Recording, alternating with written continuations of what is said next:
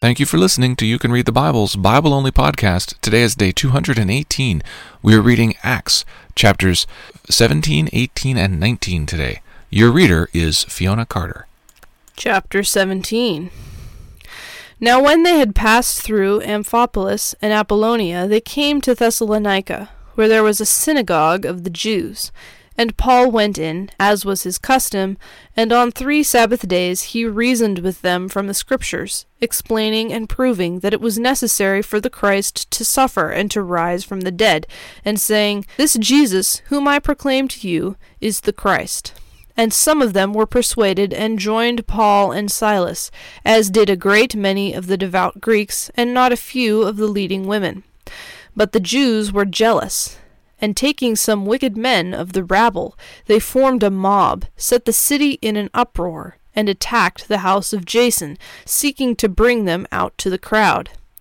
And when they could not find them, they dragged Jason and some of the brothers before the city authorities, shouting, These men who have turned the world upside down have come here also, and Jason has received them.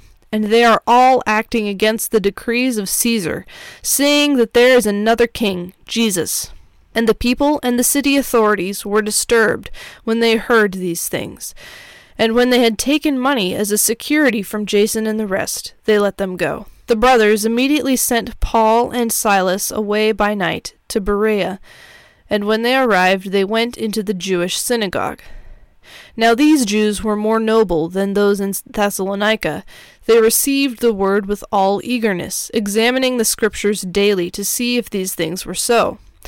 Many of them therefore believed, with not a few Greek women of high standing, as well as men. But when the Jews from Thessalonica learned that the word of God was proclaimed by Paul at Berea also, they came there too, agitating and stirring up the crowds. Then the brothers immediately sent Paul off on his way to the sea, but Silas and Timothy remained there. Those who conducted Paul brought him as far as Athens, and after receiving a command for Silas and Timothy to come to him as soon as possible, they departed. Now while Paul was waiting for them at Athens, his spirit was provoked within him as he saw that the city was full of idols. So he reasoned in the synagogue with the Jews and the devout persons, and in the marketplace every day with those who happened to be there. Some of the Epicurean and Stoic philosophers also conversed with him. And some said, What does this babbler wish to say? Others said, He seems to be a preacher of foreign divinities, because he was preaching Jesus and the resurrection. And they took him and brought him to the Areopagus, saying, May we know what this new teaching is that you are presenting? For you bring some strange things to our ears. We wish to know, therefore, what these things mean. Now all the Athenians and the foreigners who lived there would spend their time in nothing except telling or hearing something new. So Paul, standing in the midst of the Areopagus, said, Men of Athens, I perceive that in every way you are very religious. For as I passed along and observed the objects of your worship, I found also an altar with this inscription, To the unknown God. What therefore you worship as unknown, this I proclaim to you, the God who made the world and everything in it, being Lord of heaven and earth, does not live in temples made by man, nor is he served by human hands as though he needed anything, since he himself gives to all mankind life and breath and everything. And he made from one man every nation of mankind to live on all the face of the earth, having determined allotted periods and the boundaries of their dwelling place, that they should seek God in the hope that they might feel their way toward him and find him. Yet he is actually not far from each one of us, for in him we live and move and have our being, and even some of your own poets have said, For we are indeed his offspring. Being then God's offspring, we ought to not think that the divine being is like gold or silver or stone, an image formed by the art and imagination of man. The times of ignorance God overlooked, but now he commands all people everywhere to repent, because he has fixed a day on which he will judge the world in righteousness by a man whom he has appointed, and of this he has given assurance to all by raising him from the dead." Now when they heard of the resurrection of the dead, some mocked, but others said, "We will hear you again about this." So Paul went out from their midst. But some men joined him and believed, among whom also were Dionysius the Areopagite, and a woman named Damaris, and others with them. Chapter 18. After this, Paul left Athens and went to Corinth, and he found a Jew named Aquila, a native of Pontus, recently come from Italy with his wife Priscilla, because Claudius had commanded all the Jews to leave Rome. And he went to see them, and because he was of the same trade, he stayed with them and worked, for they were tent-makers by trade. And he reasoned in the synagogue every Sabbath, and tried to persuade Jews and Greeks. When Silas and Timothy arrived from Macedonia, Paul was occupied with the word, testifying to the Jews that the Christ was Jesus.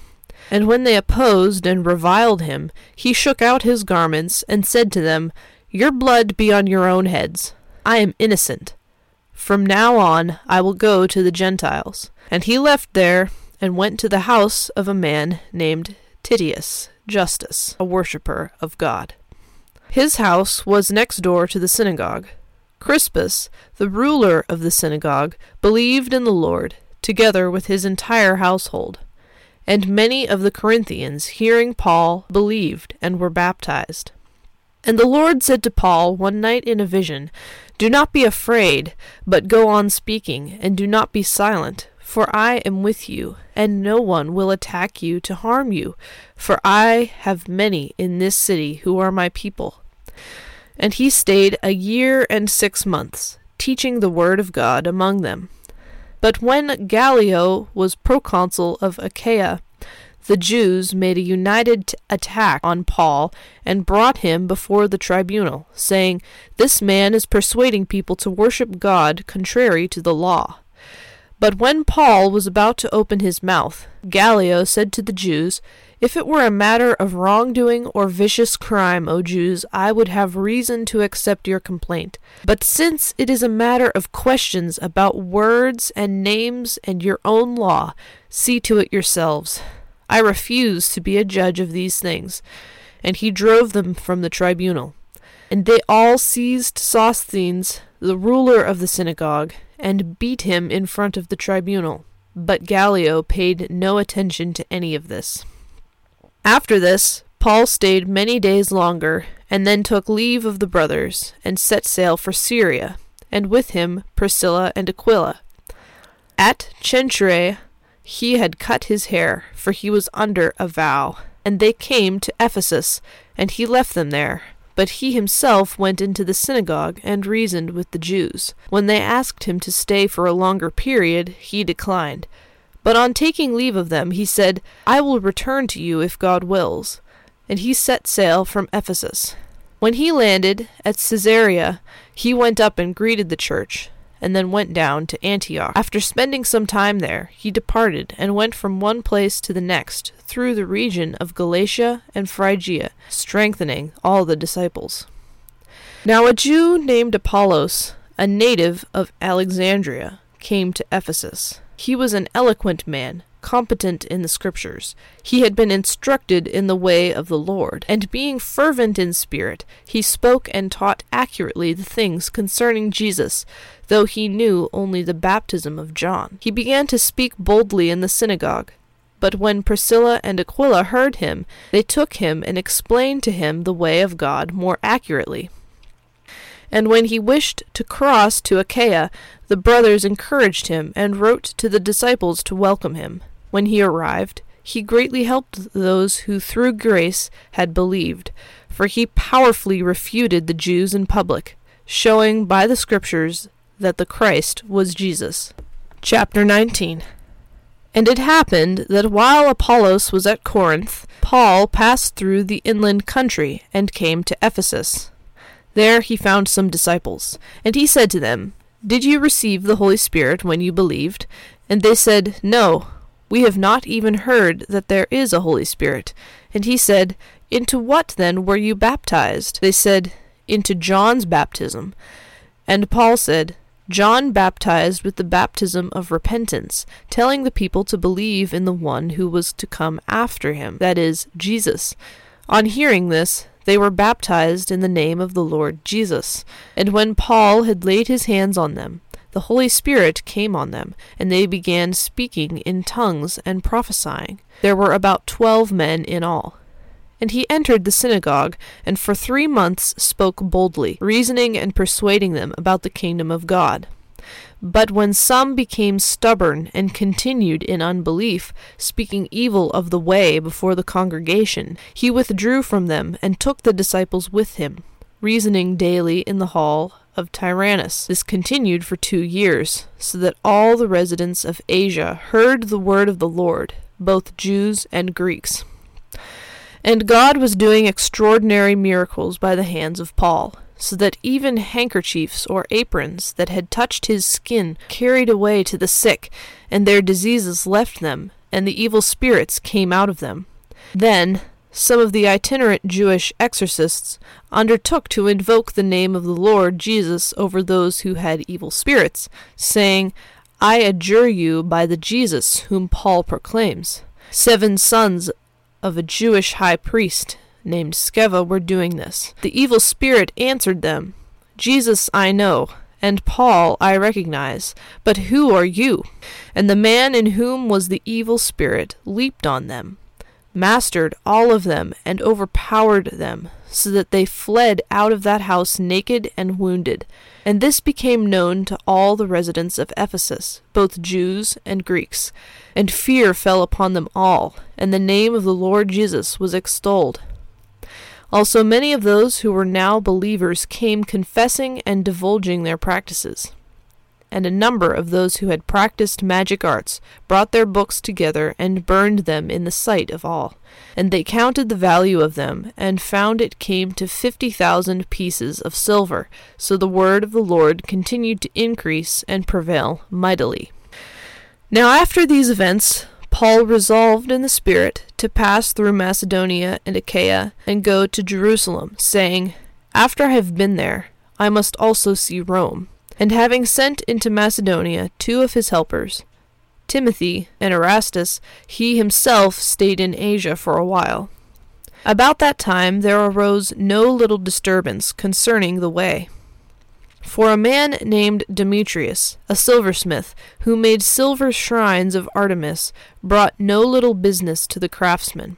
These he gathered together with the workmen in similar trades, and said, Men, you know that from this business we have our wealth.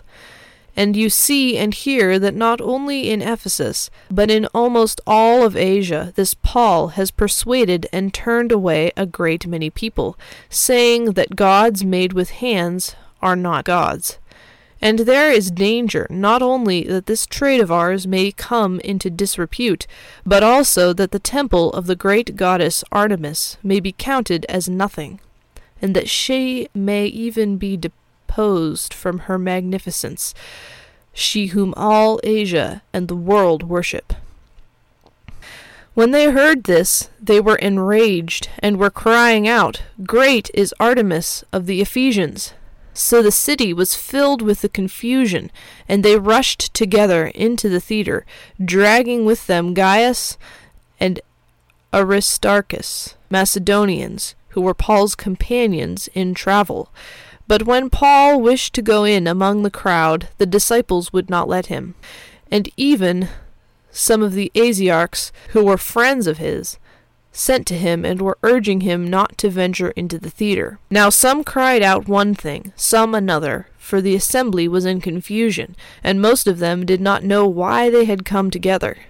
Some of the crowd prompted Alexander, whom the Jews had put forward, and Alexander, motioning with his hands, wanted to make a defense to the crowd.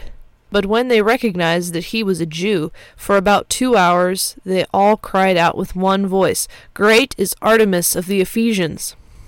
And when the town clerk had quieted the crowd, he said, Men of Ephesus, who is there who does not know that the city of the Ephesians is temple keeper of the great Artemis, and of the sacred stone that fell from the sky? Seeing then that these things cannot be denied, you ought to be quiet and do nothing rash, for you have brought these men here who are neither sacrilegious nor blasphemers of our goddess. If therefore Demetrius and the craftsmen with him have complaint against anyone, the courts are open, and there are proconsuls. Let them bring charges against one another. But if you seek anything further, it shall be settled in the regular assembly. For we really are in danger of being charged with rioting today, since there is no cause that we can give to justify this commotion. And when he had said these things, he dismissed the assembly. Thank you for listening to You Can Read the Bible.